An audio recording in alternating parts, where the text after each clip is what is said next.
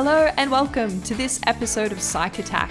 I'm Dr. Jasmine B. MacDonald. Today, Dr. Erica McIntyre and I discuss environmental psychology and the connection between human and planetary well-being.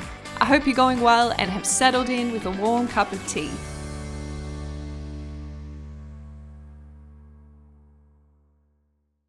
Hey there, Erica. Welcome. Thanks so much for coming to have a chat with me today. Hi, Jasmine. It's really great to be here. So I want to start with a very super serious question. What music are you just loving right now? Are there any bands or musicians or songs that you can't get enough of? Oh, God, that's such a great question. There's so much good stuff. I think you know that I'm a big music fan. That's what I thought. I know exactly where I'm going to start with this conversation. Yeah, great. Amyl and the Sniffers. I've ordered the new album with pretty coloured vinyl and I'm waiting for that to arrive, but I just can't get enough of the single. Can't think of what it's called now. Ooh. Yes.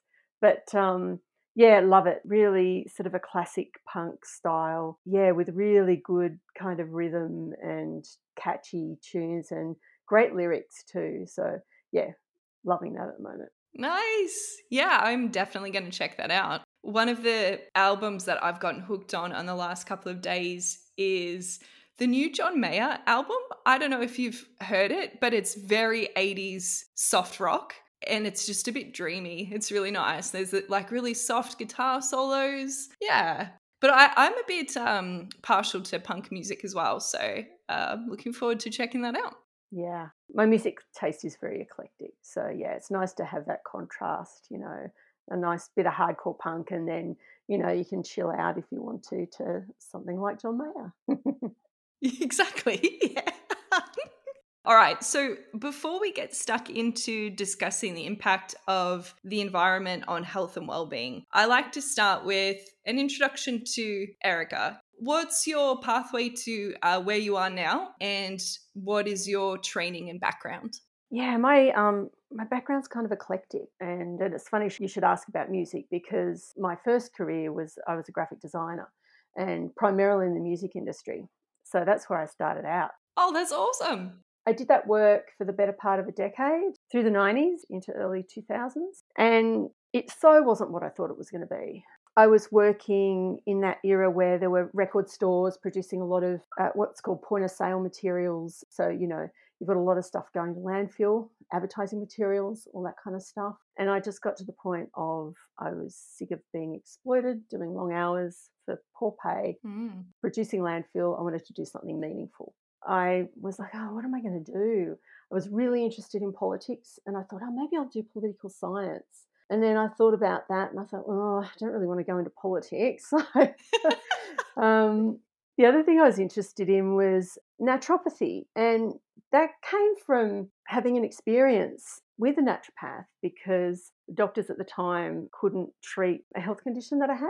I had a really great GP at the time who recommended I see a naturopath. Hmm. So I did, and it was a friend of mine's wife, and she was fantastic, and I got better. And I think I was also interested in that because of the whole idea of nature cure and natural medicines, and sort of there was a connection there to the environment that I was already interested in. Hmm. Yeah, so I just had a personal interest in the importance of the environment. I was a member of Greenpeace, all that kind of stuff. I was vegetarian, then I was vegan. That interest in the environment was there. I started with naturopathy, and back then it was actually a qualification when you did it part time that was built on individual diplomas. So I started with Western Herbal Medicine and a Bachelor of Health Science.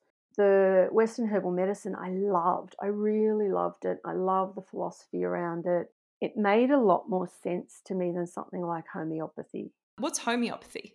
I'm not very good at describing the philosophy, but it's basically you're diluting like a plant or an element, if you like, to the point where it's almost not detectable. I know I'm technically explaining this really badly, but it's essentially almost like the essence of the plant or the element or whatever it is that is having the medicinal effect. Okay. I just didn't relate to it, but I have had really great experiences with it when I've seen really good homeopathic practitioners. So my scientific brain just collapses when I think about the idea of it. So it wasn't for me.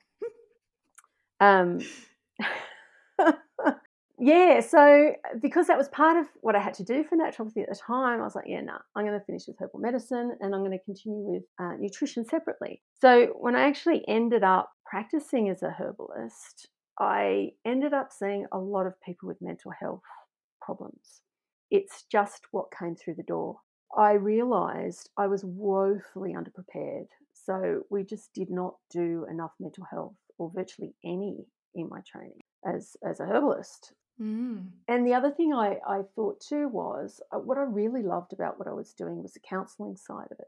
I was doing a lot of behavior change work, getting people to eat better and walk and, just exercise more, whatever it might be. Right. Yeah, so that sort of led me to think, well, what can I do with mental health that's going to upskill me? And I thought, psychology. So that's sort of where I ended up with a psychology degree. Awesome. That pathway from your other disciplinary training and your interest in nature and the environment into psychology is really interesting. And then you went on from your psych degree to do a PhD as well. Yeah, that's right. So I should say that a part of my health science degree, I did a lot of public health type subjects. So I did health promotion and I did issues in human nutrition and health and the environment. So yeah, I did some of that public health stuff in that Bachelor of Health Science. Yeah, so in the psych degree, I did an honours degree in psychology. For my honours, I actually looked at compulsive internet use, so something completely unrelated. And I loved my honours year. And I loved doing the research. But my intention was I was going to use my psych qualification to become a clinical psychologist and integrate that with herbal medicine practice. I thought that was going to be the perfect way to help people with mental health problems. Sure. That didn't happen. Yeah. So I applied for clinical masters and didn't get in and got told to do a PhD first, which I thought was quite outrageous. Whoa, that doesn't sound like great advice. Yeah, yeah. Well, it was because I wasn't competitive. It was a highly competitive program at the time. Mm, And there were a lot of, really experienced clinicians that I was competing with to get into the masters. So I didn't have any of that, clinical psychology background. right. So yeah, and then the PhD thing happened and I loved it. I loved research. I loved everything about it. And I really wanted to make a difference. And I felt like by doing research, I could make a bigger difference to more people than I could one on one in a psych consult.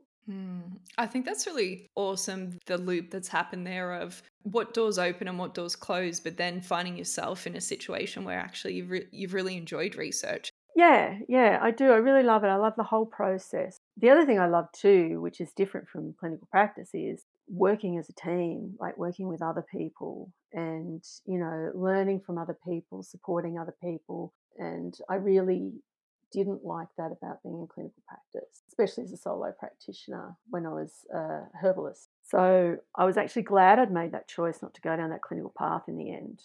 I have a point that I want to go to then, and it was a term that I had heard in you describing your work. Transdisciplinary, the approach, in the context that you've been working with it. So that's the idea that you're working not only across disciplines with other academics, but you're also working with the end users, whoever it is that's going to be impacted by the research. So everybody's collaborating, Mm, all the stakeholders are collaborating in the process at some point. mm. The idea is that's how you get the best outcomes. Well, it makes a lot of sense, right? To not just sit by yourself or just sit in a research team all with the same disciplinary background and then just assume that whatever you develop is going to be set for implementation. Engaging stakeholders and different perspectives makes a lot of sense. Yeah. I think that the assumption often is that researchers just lock themselves away in a room and they think and they might write and they read, but they're maybe not connected with the systems that they're trying to influence. Yeah, yeah, that's right. And I guess for me, I realized quite early on in psychology that I was more attracted to the social psychology side of things, and the influence of others, and it sort of intuitively came to me like or it was an understanding that I had that, it's very difficult for individuals to change if the system's broken. and they don't have the capacity because they're constrained by the system that they're in. And so that's sort of why I was more attracted to a public health approach where you're actually looking at health prevention and promotion rather than waiting until somebody gets to you in clinic and you've got to, help them solve a problem that they might have not have had otherwise. Mm. So that's where my research is now, is looking at, okay, well, what can we do at a system within a system to actually prevent mental ill health or even physical ill health, but also promote health so that we can be the best that we can be. Absolutely. Let's talk about environmental psychology. I think this is a tough ask, but how would you define it? You meet somebody who doesn't have a psych background and maybe isn't all that interested in nature or the environment. What do you tell them to explain the broader area of psychology that you're interested in? Yeah, so I think environmental psychology is quite broad. So it's a bit of a mix. It's a mix of social psych. It's also understanding how people relate to their environment, and it's also understanding the impact of environments on mental health. There's a lot of different ways you can approach environmental psychology. What might be nice in this episode is to look at a couple of examples of your work to get a better understanding of what you do. We could start with the predictors of worry about environmental contamination project and maybe just starting broad. How would you describe this project? Yeah, sure. So I was actually brought into this project as part of my postdoc, which was an unusual postdoc. So 50% of my position was on complementary medicine and integrative medicine research. And the other half was with the Institute of Sustainable Futures working on stuff like the impact of contamination. So basically, healthy environments. So this project was funded by the Environmental Trust, New South Wales. We actually surveyed residents across Australia. It was quite a big survey looking at how they were impacted by contamination and contamination remediation management. So that's the process of the cleanup. And what we know is that's often handled pretty badly. So it's handled pretty badly in terms of communication, the way the contaminator is communicated to the community, the way the community is involved in the remediation practice itself. There's a lot of uncertainty about the risks around different types of contamination. And so all of those factors come into play with how people respond to that situation. And it's those psychological responses around, worry and uncertainty and those kind of things that we were interested in. I was really interested in reading through the work and reflecting as someone who, did most of my training and grew up in regional centers, that kind of urban focus. And I felt really naive, especially as someone with sociological training and being really interested in the social systems that we live in, to really have never put a lot of thought into, all right, well, living in an urban context, what actually is around me now in Melbourne? What potential contaminants are there? I honestly never really put a lot of thought into it. Yeah, I mean, I thought that part was interesting, and I don't know. I'm thinking I'm probably not alone on that, and that's concerning. Yeah. No, you're right. Yeah, it's largely invisible, and I think that's the thing. It's not something you see necessarily. I mean, you can, right? So, you might hear descriptions of people who have water contamination, and they'll describe what the water looks like. But sometimes, and this is the case for something like lead, it's not something you see. And even in terms of air pollution, you don't necessarily see air pollution either. It's not something that people think about day to day. What's interesting in this area is that the well-being impacts and the impacts on day-to-day living and that kind of thing aren't as well studied as the physical impacts of the contaminant itself. Right. The actual experience of living in a contaminated area isn't as well researched. The key thing that comes up for me in thinking about that is the relationship between worry or mental health and physical health. They are so closely related. To look at them separately is not a holistic understanding. It doesn't lead to interventions or outcomes that are useful. Yeah, totally. Yeah, that's right. So I find that interesting. In terms of environmental health, this has often been the case where There tends to be a focus on that linear relationship between a contamination and the physical impact.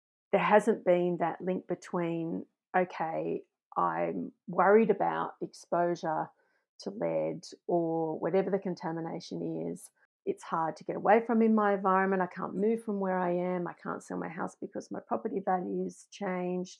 So all of these other things that happen around the management of that contamination that causes stress and worry and all of that thing. And it often occurs for a very long period of time. So these things don't resolve quickly. They last years or like months or years. Right. You've got a potential physical problem. Then you've also got the mental health impact on top of that, which can cause a physical problem as well if it's left for too long. Mm. And the other thing that's interesting about it is we don't really know how much of the risk perception itself is responsible for this worry. So sometimes the risk perception doesn't align with the actual health risk as well. So a lot of the time, the health risk isn't as substantial as people think it might be. Mm, sure. What do you think were some of the takeaway messages from that project? The purpose of the project was to actually inform a guideline that was going to be used by remediation management practitioners. It was a guide for them on how to engage with residents or communities who'd been impacted by contamination, and in a way that reduces the mental health impacts, the worry, and also helps communities feel more empowered to take control over the process as well, or be involved in the process. Because loss of control was a factor in increasing worry as well around the contamination and the remediation process itself. Mm. The key message was that what we've discovered is that people need to be communicated with early, and they need to be communicated with in a way that presents the facts. They need to have access to services that they trust. So, trust is really important because often what happens is an element of distrust is created by the way things are being miscommunicated or mismanaged. Yeah, the potential health and mental health concerns that come along with that in other domains, those ripple effects, is really concerning when the original issue itself is already quite serious and important. Interesting if you consider that these are aspects that are all at that macro level where people working in psychology in terms of research and practice, whether or not they acknowledge it, these issues of contamination or climate change, and one of the other aspects of your work, which is urban design, all of these aspects are influencing the work that psychologists are doing with people one on one, whether or not they realize it and directly acknowledge it. Yeah, absolutely. And I'm still really interested in that aspect. I guess my research generally looks at health and wellbeing outcomes in a broader sense. And I'm still interested in some of those clinical mental health outcomes. One little tidbit that feels like I'm just throwing this in, but I think it was just around insights I was having while I was reading your work. Not because I have a specific question about it, but was thinking about more than 2/3 of the world's population are predicted to be living in urban environments by 2050. Okay, so now you're talking big. So now you're talking planetary health. And I guess most of my research comes with a planetary health framework. And this is also the area I teach in. So what that is that's actually looking at the health of civilizations. So not just human health and not individual health or population health, but health of civilizations and the natural systems on which they depend. You can look at the planet as one giant system, and within that system are many other systems that have systems within them and systems within them. So you've got this really complex situation. When we look at the health of the planet at the moment, it's bad, and we know that. We've got the IPCC report into climate change that's just come out. It's not looking good just from a climate change perspective. And then you've got all the other environmental changes that are happening as well, like pollution, like biodiversity loss, ocean acidification. So there's a whole lot of other environmental changes that are happening at the same time that are even amplified by climate change. So it's a really complex problem, and that's where the systems thinking comes in to solve that problem, and the transdisciplinary work, because just psychologists or just scientists or just urban designers can't solve this problem. Mm. It's quite overwhelming when you look at that big picture. The way it becomes manageable is coming down to the local level and seeing what you can do at the local level. And sort of that's why we tend to look at local urban environments with some of the work that we're doing, because it's manageable and it's where you can make the impact. It's that global thinking, so we're aware of the issue and we know what the impacts are at a global level, but then coming down to that local level and going, well, there are things we can do, because if we just think about that big picture, it's really overwhelming and it's scary. And you go, whoa, I can't do anything about that.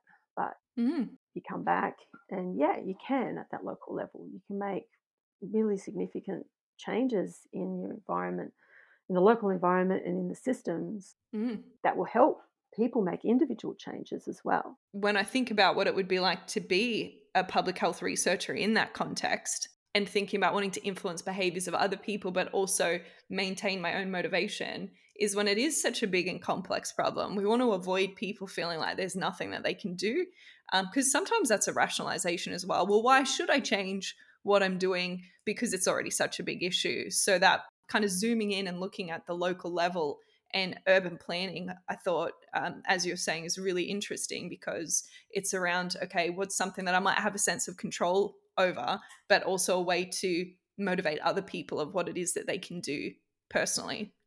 It's really cool. Yeah, and it's really the only way we can move forward, I think, with this problem.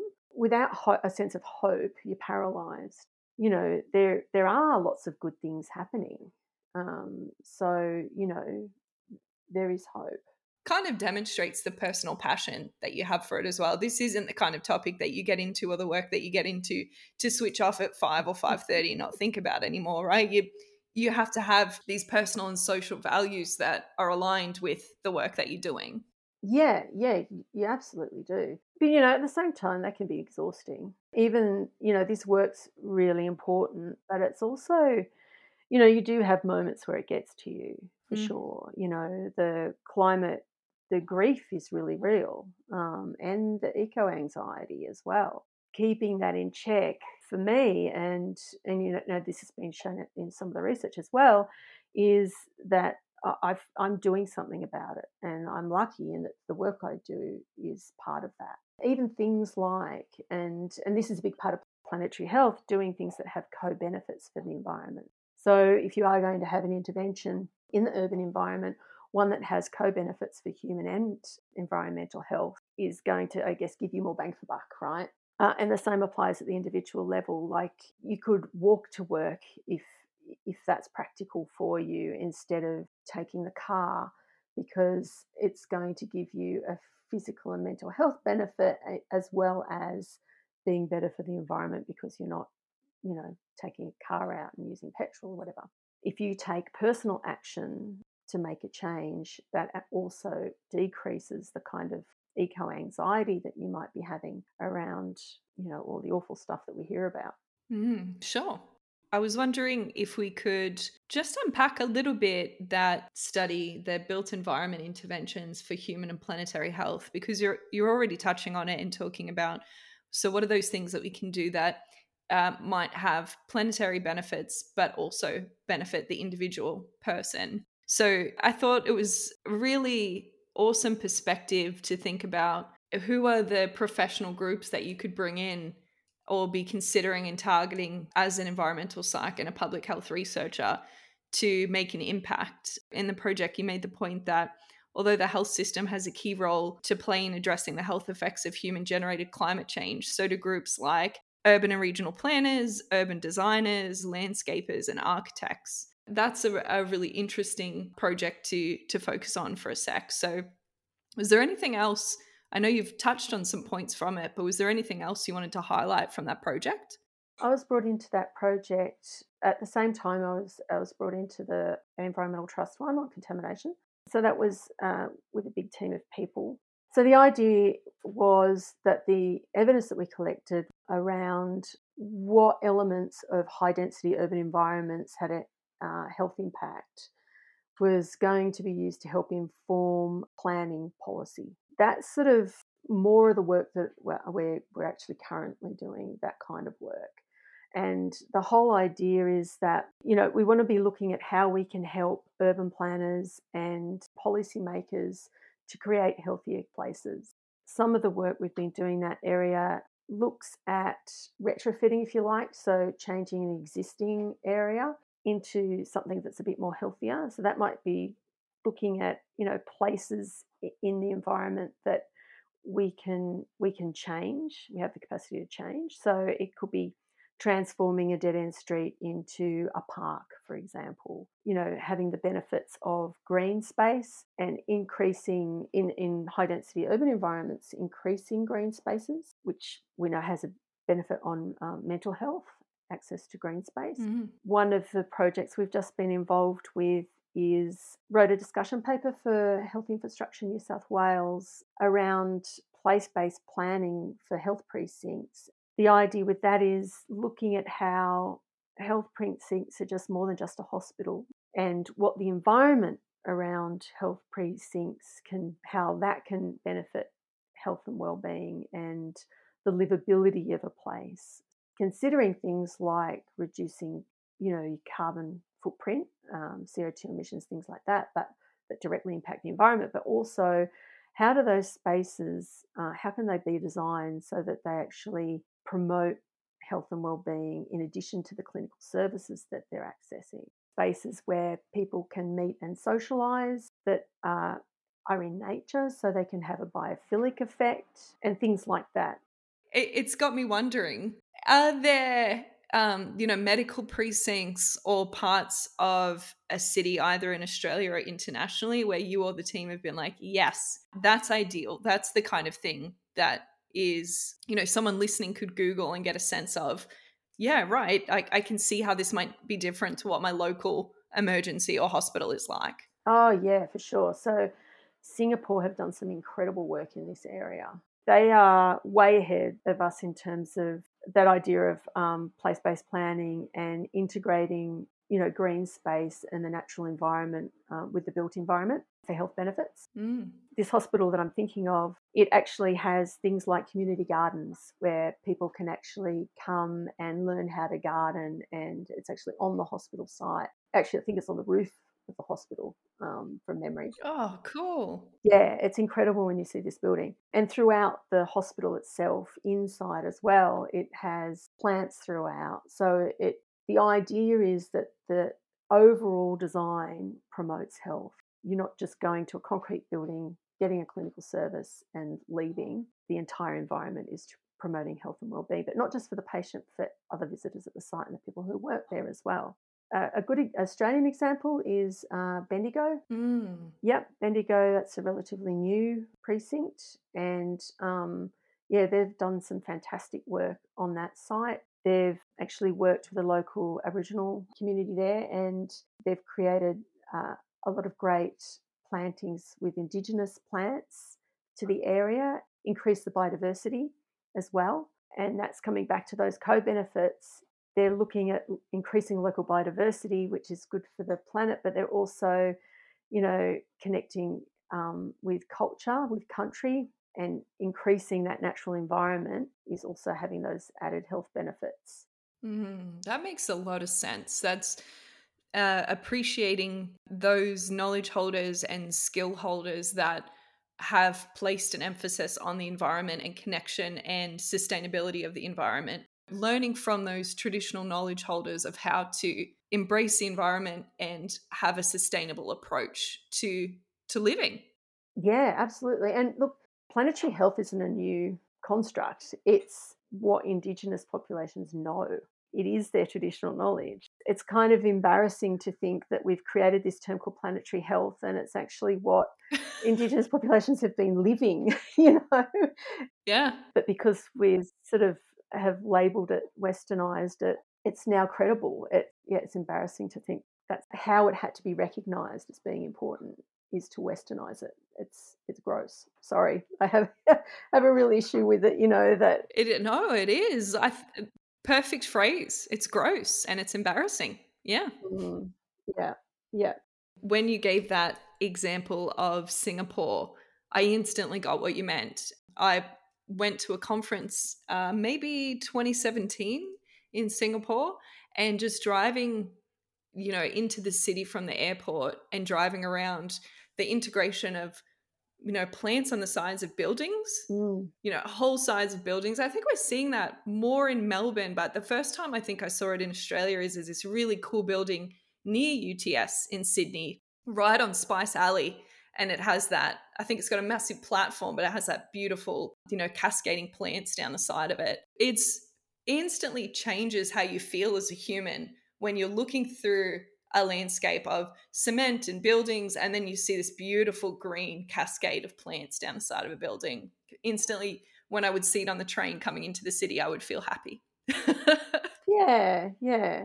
Yeah, so that's what they refer to as biophilic design. So it's integrating that natural environment with the built environment. And yeah, well, we know that people, when they have access to green space, and there's emerging evidence about the access to blue space as well, and the impact on mental health, it definitely has benefits. It does make us feel better. Ultimately, we need to be connected with our natural environment. Indigenous cultures know this, and it's quite sad that we've lost that connection and that respect that is innate. So I'd like to think that we're slowly getting it back, but I'd like to see it happen a lot faster. we're not going to be patient about this. Let's just make it happen already. That's right. Not that easy. We have covered a lot of ground in a short period of time. And yeah. this is a topic and an episode that, has made me think a lot, and feels like, me personally, there was aspects of this conversation and things that I read in your work that felt like a bit of a personal call to action. And I consider myself generally someone who tries to be mindful and do things that are sustainable and try to connect to nature. But I think that, it's really easy to slip back into routine and forget about the importance of some of these things. So I really appreciate you coming along and having a chat. And I know that there'll be people listening who will want to keep up to date with the things that you're doing. So I'm wondering, where can we send them? What's the best place for them to follow the work that you're doing or to reach out to you? Sure. Well, I'm on Twitter. Highly recommend following Erica on Twitter. Yeah, so I have the odd rant, and but that's okay. I love Twitter. I love Twitter. Yes, and I look, I have a blog, but it's not very well kept. I'll say that much. But my intention is to do something with it one day. But otherwise, yeah, I'm on Google Scholar. You can look at my published work there. Also, you can contact me through the University of Technology at the Institute of Sustainable Futures as well. I'm in the healthy environments research area there. So if you'd like to know more about the work that we're doing, that's where you can find me. And I guess I just wanted to say too, Jazz, is that I really don't want people to feel guilty about not doing enough when it comes to the environment, because everybody has different capacities. Some people can do more than others. Part of that capacity is constrained by the system that you're in as well. Whatever it is that's right for you is okay. Even if it's you're doing the recycling right. Yeah, I really don't, that guilt around not doing enough isn't helpful. It's paralyzing. Just choose one thing that you can do, and that one thing is better than nothing. That's a really nice point, an important takeaway towards the end of the discussion that we've had, because there are socioeconomic aspects and a range of, the ways that privilege and resources impact the choices we have in terms of the products that we consume and the places that we live. And yeah, I think that's a really important takeaway. So yeah, thank you for making that point. Yeah, no, that's okay. And that's why we need to change our systems. Yeah. Totally. I'm wondering as well if there is any last things that you wanted to point out that, like some shameless self-promotion, because we often are really busy doing the work and not promoting the work that we're doing. Is there anything coming up or outputs that you'd like to point people towards? Yeah, that's a good question. I guess we've got, what have we got coming up? We're actually in the process of working on some proposals and things at the moment and initiating new research. So there's nothing specific to look out for. Actually, one thing to look out for is I was involved recently in an Increasing Resilience to Climate Change project that was a collaboration with local health districts and local councils across the Western Parkland city area in Sydney. We developed a research paper as part of that to inform the development of guidelines for local councils to help them to implement climate change resilience and sustainability strategies. Cool. That's a collaboration with the Climate and Health Alliance, and I'd strongly recommend you check out their work. They do fantastic work, and we'll probably be doing further work in that area. So that's all I've got at the moment. Awesome. That's all. That's no mean feat, my friend. Fantastic. All right. Well, it is Friday afternoon as we record this episode. Any plans for the weekend? Yeah, more bushwalking. So I'm very lucky. I live in the Blue Mountains. And actually, just before this podcast, we've got this great loop around the back of our place that overlooks the escarpment into the Canimbla Valley. And so I did that loop with my dog. I'll probably be doing that loop again. Well, I hope that you enjoy your bushwalking. I know that your Staffy will, as a fellow Staffy lover. Yeah. And yeah, I just really want to thank you again for taking the time, Erica. The work you're doing is really interesting and important. And I know that listeners will really enjoy hearing about your experiences and your insights. So thank you so much. Awesome. Thanks, Jazz.